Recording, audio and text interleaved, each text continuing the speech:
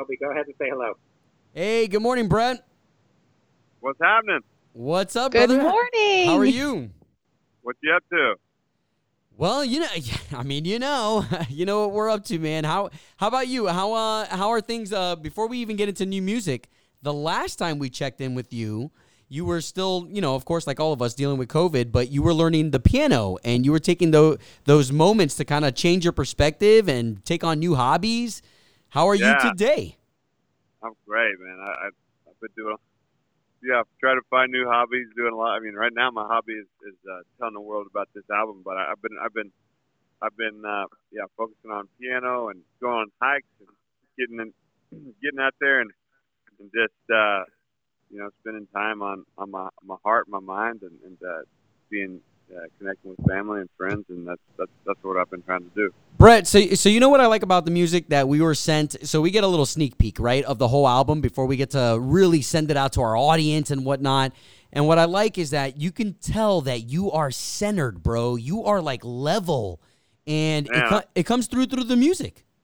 Well, thank you. I mean, that's there's a point when I wasn't, and I think that you got to live and experience, not giving yourself the time of day to give yourself self-compassion and be kind to yourself. And I got to the point where I got burnt out.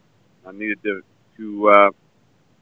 kind of get in touch with that magic in life again, and kind of just focus on the things that matter and let go of the things that don't. And I think that's kind of the journey I've been on and continue to go on, and this album kind of reflects that.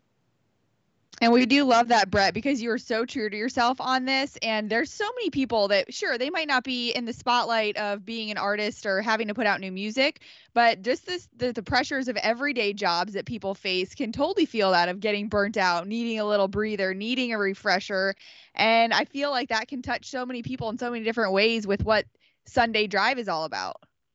Yeah, I mean, I can't encourage it enough to be able to give yourself a little time, just take a little break, even if it's a weekend or whatever. But just take your time to give yourself a moment. Don't worry about what you got in the next few hours or whatever. Take some time to just be kind to yourself and go do something for yourself. And I think that's always important.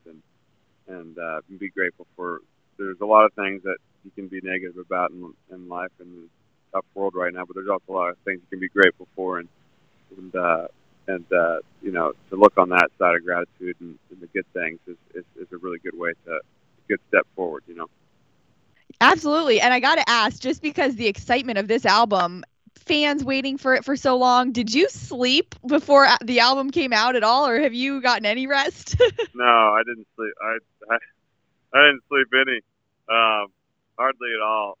And so it's a miracle that somehow I feel great, but I'm somewhat great.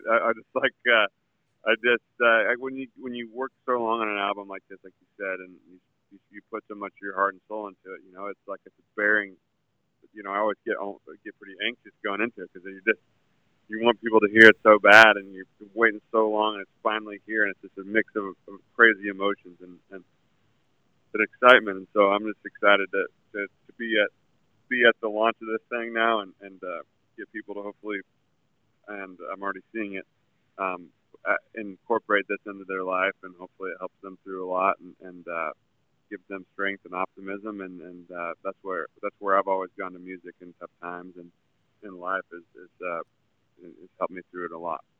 Wow. Well, we're excited that not only do you have new music, but when you actually get the chance to perform and you hit that stage, I wanted to ask you, with all of these albums and all of these songs that you know by heart, how do you keep them memorized? For instance, this whole new album of songs, like, are you already prepared to perform these in public?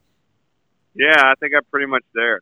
Just because I listen to these things still. Just so proud of this album. I've listened to these songs over and over still, even today. And so I think when you write the songs, you kind of live them. It kind of becomes part of your aura, kind of part of your heart and your soul. And it just wow. I remember most of the words most of the time. Sometimes I have a little refresher, like here and there, if I say a couple weird, strange phrasings or words that I forget exactly how I said it, but then I can just make it up a little. Sometimes I sing it live a little bit than I did in the album, and it becomes like a different thing live. But I get to do that because I wrote the songs. No, and I love that you just said that when you write the music, the lyrics are in your heart, so it's hard to forget Exactly. what's in your heart. Yeah. Yeah, a lot of time it just kind of naturally flows out. I mean, that's always kind of how it's been, especially with songs like I said that I've written. If it's a song that I didn't write, sometimes I'll have to reference a lyric sheet or something. But I really love lyrics, and I love to dive into them. And so if I can, focus line by line and just kind of feel it, you can kind of feel where the story of the song's going, and you kind of learn the lyric pretty quick. Well, Brett, we're so excited for you. Congratulations on Sunday Drive. You've come a long way since that Orlando Arena show opening for Taylor Swift when you lost those sunglasses. Yes, I'm still looking for those sunglasses. It's only been about 8 years ago. You're the man, we bro. We love you, though. Yeah, we pray that you continue to be blessed. Yeah. Yes, you too. Thank you so much. Bye-bye.